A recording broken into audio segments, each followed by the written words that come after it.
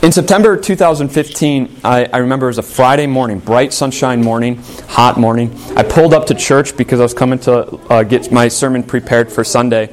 And as I pull in, I see there's a man sitting right here on the stone right outside here. And so I pulled up, and I'm all excited. I've only, been a pastor for 2-3 months at that time. I'm excited to talk to anybody who will listen to me. Nothing's really changed in that department. But so I pull up, I get out of the car, and I introduced myself, and I said, I'm Stephen. I'm the pastor here at Peace Lutheran Church. And the man said, "Wow, you're the pastor?" I said, "Yes, sir, I certainly am." And he said, "That's great. Do you mind buying me a beer at Cefco?" And I said, "Well, why don't you come on inside?" And so he came inside, and talking with him, I said, "Look, I'm not going to buy you a beer, but you can have the cookies that are sitting here and some water if you want," which he did. And I talked with him, and as he was eating his cookies, I shared Jesus with him. And I said, we have refreshments every Sunday morning. If you want to come back for Sunday worship, you can have all the refreshments that you want. You can have juice, you can have coffee, we have donuts, cookies, whatever you want. Come back. That man left that day, and I had no idea if he would ever show up again. But I shared the peace of Jesus with him. As Christians, what do we want to do? We want to tell people about Jesus, right? Yes, we want to provide for their physical needs. But we want the physical to lead to the spiritual, right? Jesus himself tells us that we want to take care of people's needs, that we want to provide for their needs. We want to use our wealth and our abundance to help others. That's loving our neighbors. But what are we hoping to accomplish with that? Is it just simply to help somebody? Or is there more to it? And as you can probably guess, we're going to look at God's Word today. We're going to look at the early Christian church and see what they did. We are in the 1st century. Jesus has risen from the dead. We're about 70 days after Jesus rose from the dead. We're in Acts chapter 3 this morning, and here's what we're told. One day, Peter and John were going up to the temple at the time of prayer, at 3 in the afternoon. Now a man who was lame from birth was being carried to the temple gate called Beautiful, where he was put every day to beg from those going into the temple courts. When he saw Peter and John about to enter, he asked them for money. Peter looked straight at him, as did John. Then Peter said, "Look at us." So the man gave them his attention, expecting to get something from them. Then Peter said, "Silver or gold I do not have, but what I do have, I give you. In the name of Jesus Christ of Nazareth, walk." Taking him by the right hand, he helped him up, and instantly the man's feet and ankles became strong. He jumped to his feet and began to walk. Then he went with them into the temple courts, walking and jumping and praising God. When all the people saw him walking and praising God, they recognized him as the same man who used to sit begging at the temple gate called Beautiful. And they were filled with wonder and amazement at what had happened. Okay, so one day, Peter and John are walking into the temple, and they walk by the gate called Beautiful. Here's a picture of the temple. You've got the temple walls on the outside. Here's where you would enter. You've got entrances on all 4 sides. This right here would be the gate called Beautiful, right inside here. The Jewish people would walk into here. This is where they'd have their sacrifices. And then the priests would go into here, and they would light incense. And then in this back room is the Holy of Holies. That's where the high priest would only enter once a year, and they would be the only ones who could enter. Because in the Holy of Holies, God dwelt. That's where God was. And so once a year, the high priest would go into there to sprinkle blood to make peace with God and the people. That was a little history lesson on the temple. We're just dealing right here, because this is where the man would be placed every single day, and every Jew that would come in to make the sacrifice would pass this guy. And as they pass him, he would say, "You have some money? Can you spare some change?" This man, we're told, he couldn't walk from birth. He had some kind of disease. Something happened where he wasn't able to walk ever. And in that culture, when you couldn't walk, you couldn't work. And if you couldn't work, you only had one way to make money, and that was to beg. And so this man was placed here for 8 to 10 hours a day, sitting there, saying over and over again, "Spare some change? You have some money? You have some money? And Peter and John walk in. And the man does what he always does. Can you spare some change? And Peter stops directly in his path. Because what does Peter know? He knows that God wants all people to be saved, including this man, and come to the knowledge of the truth. Peter knows that God so loved the world, including this man, that he gave his one and only Son, that whoever believes in him shall not perish but have eternal life. And so Peter stops in his tracks, and he looks directly at the man, and he says, "Look at us." The man looks up, and Peter says, "Bad news. I don't have silver or gold. But what I do have, I give you. In the name of Jesus of Nazareth, walk." And this man, who 30, 40, 50 years has never walked once, gets up and he walks. He walks and he jumps and he's praising God. Think of how tremendous of a healing this was. How complete. This man has never walked. The muscles that have never moved, his bones that have never been able to support him, now all of a sudden, he gets up and begins to walk without a single moment of rehab. That's how complete this healing was. And he goes around and he's praising God. But did you notice what Peter did? Peter took the physical, he used the physical to get to the spiritual.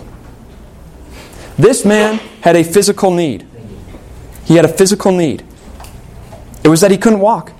He needed people to give money so that he could have refreshment, so that he could have relief, so that he could have food, so that he could have drink. He relied on other people. He had a physical need. And Peter said, "I see your need, but I'm going to lead you to the spiritual." And he introduced him to Jesus of Nazareth, who healed him and made the man walk. Now we sit there and we look at Peter and we say, "Wow, that's really great, Peter, but I can't do that. I've never healed anybody, and I never will be able to heal anybody." And that's probably true. I won't either. But what's behind Peter's actions? It's love and compassion, right? That he showed kindness to somebody and physically helped them and then led them to Jesus. He boomeranged it back and pointed their eyes to Jesus, because it's all about Jesus, right? And that's what we want to do. We want to help people physically, but then always point their eyes back to their Savior, because it's their Savior who heals them spiritually. And that is our greatest need. And as a church here at Peace, we've done a pretty good job over the last 3 years of helping people physically. We have participated in the Angel Tree in Liberty Hill, which is, we've adopted angels, they call them children, who aren't going to get Christmas presents on Christmas morning, and we have provided Christmas presents for them so that on Christmas morning they have gifts to open. We've taken food donations and we've done food drives to fill the pantries at the food pantry at Operation Liberty Hill, so that people who can't afford food can go there and get food. 2 years ago, we realized there's a big need for moms in the community to have a place to bring their kids and have a play date. And so Ann started a Mornings with Mommy program. 3 years ago, we as a church realized that in the summertime in Liberty Hill, nothing happens. There's nothing for families to do. And so we approached the newspaper, The Independent, and said, "Let's start something." And they said, "We love it." We started the Independence Day celebration, the 4th of July celebration here in Liberty Hill. Last year they had 3,000 people there, and we're expecting even more this year. And we started it, why? Because there was a need. We've seen there's a need for private education, and so what are we doing? We're bringing Christian education to Liberty Hill so that kids not only receive Christ, but they also receive a fantastic education to go on to high school and college. We have done a great job of seeing and filling people's needs in our community. But are we always leveraging those situations when we provide people with physical help to lead them to the spiritual? Are we leveraging the situations to help somebody with their physical need to lead them to Jesus? That's what Peter did. He led this person to Jesus. He provided for the man's physical needs and then pointed his eyes to the Savior, Jesus of Nazareth. And when Peter did this, the man got up and he walked and he began praising God. And people took notice. And here's what happened. While the man held on to Peter and John, all the people were astonished and came running to them in the place called Solomon's Colonnade. Did you see where that was on the map? I'll go back a few slides. Solomon's porch, Solomon's Colonnade. So they started at this gate. He was healed. He's running around jumping. And the crowd comes rushing from all over here. And they kind of pin him into Solomon's porch or Solomon's Colonnade. And Peter sees all these people coming. And so what's he do? When Peter saw this, he said to them, "Fellow Israelites, why does this surprise you? Why do you stare at us as if by our own power or godliness we had made this man walk? The God of Abraham, Isaac, and Jacob, the God of our fathers, has glorified His servant Jesus.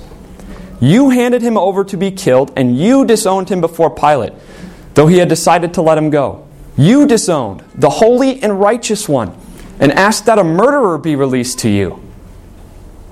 You killed the author of life, but God raised Him from the dead.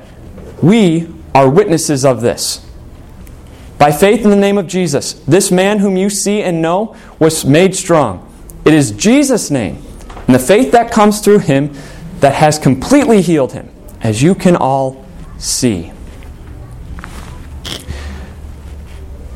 All of these people are running to Peter and John. And it makes sense, doesn't it? If you were to see that happen, you'd want to know who these guys are and how they healed this man who's been paralyzed for 30 to 40 years. And so they all come running. What does Peter do? He says, "Take your eyes off of us and look to your Savior."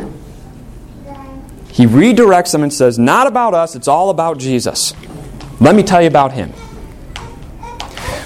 But did you notice his message? Do you notice what he said? It's your second point today. Peter used the same spiritual message. And if you're wondering what the same spiritual message is, it's the same from last week. I'm going to tell you about it here in a minute. He used the same spiritual message. Let me go back just a slide here. Everyone comes running to Peter. And they're wondering, what happened? How did this happen? And Peter says, "Get your eyes off of us. Let me tell you what happened." What would be the natural transition? For me, it would be this line right here. Let me tell you what happened. By faith in the name of Jesus, this man whom you see and know was made strong. It is in Jesus' name and the faith that comes through Him that He has completely healed him, as you can all see. That would seem natural, wouldn't it? Peter explains what happens. But what's he take time to do first? Tell them what they did to Jesus. Tell them what they did to Jesus. Remember last week we said, what does our message contain when we tell others about Jesus? Who Jesus is, what we've done to Him, and then what He's done for us. In other words, we have to preach law and gospel. We have to show people their sin, including us. We need to see that too. And that's what Peter does. He could very easily just go straight into, this man was healed because Jesus healed him. But no, he says, let me tell you about Jesus. He's the holy and righteous one. He's God. And you killed Him. And you killed Him. And then he tells him the good news of how Jesus healed this man. He was raised to life and He healed this man. He used the same spiritual message, law and gospel. He shows them their sins. And so let me ask you, where do you see sin in this for yourself? When we read God's Word devotionally, we always want to look for where's the sin and where's God's grace. And so where's the sin? I'll tell you what the sin is for myself, and maybe you can relate. Peter and John have all these people running to them. They just had this fantastic healing. And whose eyes did they point to? They point everyone's eyes to Jesus. They said, it's not about us. It's not about me. It's about my Savior. Let me tell you about Him. We start off with godly and pure intentions. We want to help people. We want to provide for them physically. We want to provide meals for them and so on. And yet when people start to notice what we do we always point their eyes to their Savior? Or do we let them keep their eyes on us? People start to compliment us and say how generous we are. They start to say how much we love to help people out. And pretty soon we start to say, thank you. And inside we begin to fill with pride.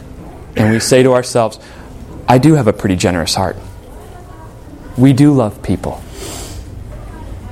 And then our motivation changes, doesn't it, for helping people? It's no longer because we want to lead them to their Savior and tell them about their spiritual needs. And it becomes, I want to help people because I like the recognition. I like when people say thank you to me. I like it when people realize just what I do to help others. I like it. And I don't want to lose it. I want the glory. I want the praise. And I quit telling people about Jesus. I quit taking their eyes off of me and giving glory to God. And why is this a big deal? Because who gives us the ability? Who gives us the wealth? It's God our Savior, isn't it? And on the grand scheme of things, is taking glory from God really that big of a deal? Is it that big of a sin? Let me take you all the way back to the very beginning of time in the Garden of Eden, when Adam and Eve were perfect. God created them. Adam and Eve were perfect. God said, you can eat from any tree in this garden, just don't eat from this one right here. That one's reserved for me. That one's mine. You can eat from anything else. But then along comes Satan. He slithers along and he says, did God really say you can't eat from any tree in the garden? No, we can eat from any tree. We just can't eat from this one. This one's reserved for God. And Satan said, the reason God doesn't want you to eat from that one is because He knows you'll be like Him. And Adam and Eve wanted that glory. The glory reserved for God alone. And so they took that fruit and they ate. They took God's glory and ate. When we help people, we want to provide for their needs. We want to volunteer. And when people start taking notice of how we are helping others and loving others, if we steal glory from God, we deserve only what Adam and Eve deserved and what they ended up ultimately getting. And that's death. The wages of sin is death. Not the wages of big sins, but the wages of sin is death. Even something as small in our eyes as stealing glory from God. It deserves death. And Peter let these people know what they've done to Jesus. He says, you crucified Him. We've stolen His glory. We deserve the same thing. But Peter says, there's good news. Here's what he says. Now, fellow Israelites, I know that you acted in ignorance as did your leaders. But this is how God fulfilled what He had foretold through all the prophets, saying that His Messiah would suffer. Repent then, and turn to God, so that your sins may be wiped out, that times of refreshing may come from the Lord, and that He may send the Messiah who has been appointed for you, even Jesus. Peter says, repent and turn to the Lord, and your sins will be wiped out. Think of how incredible this is. Who's Peter telling this to? The very people who crucified God. Peter says, turn to Him, and He will wipe out your sins. Have you ever heard somebody say, man, I can't go to church. If I walk into church, lightning's going to strike. What are they saying? They're saying that they're too sinful to come into God's presence. God would strike them down. Peter just said the ones who crucified God Himself can have forgiveness. Is there a worse sin that you could ever think of? No. And Peter says if these people can turn to God and receive forgiveness, and the same is true for you, the same is true for me, it's true for the entire world. There is no sin unforgivable. When Jesus died on the cross, He shed His blood not for big sins, not for small sins, not for good people. He shed His blood for all sins and all people. And it is through this message that true refreshment and relief comes from. It's kind of like this. This is a dry erase board, and this is a permanent marker. I am not supposed to draw this on here because it won't come out.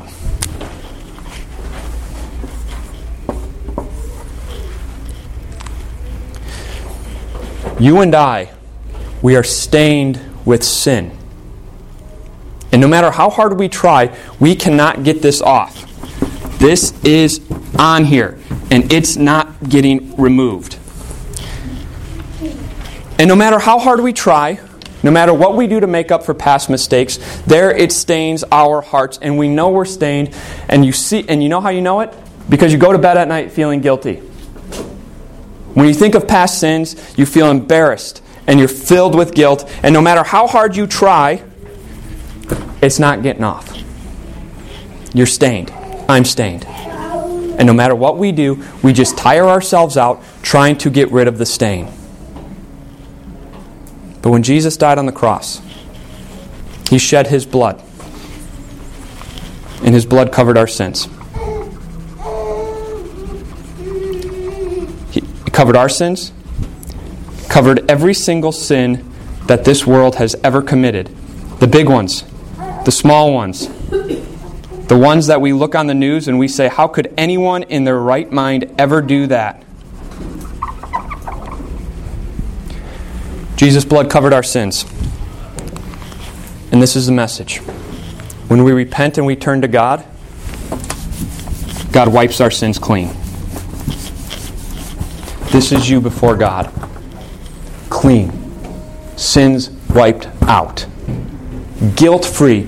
At peace with God your Father because Jesus shed His blood to take away all of your sins. Your record is clean. You are at peace. Heaven is yours.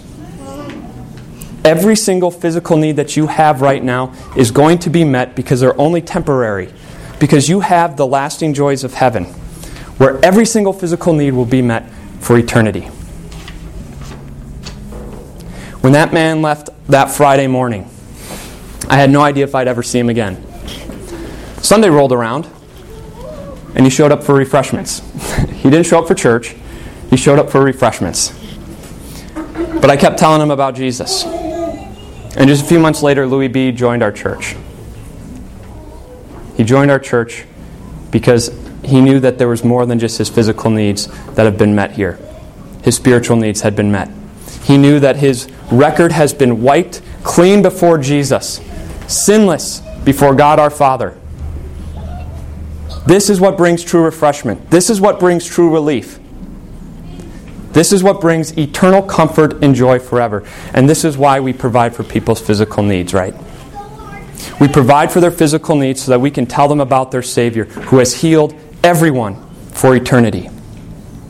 This is a message that you have. This is a message that I have. And we boldly proclaim it to the world. Let's pray.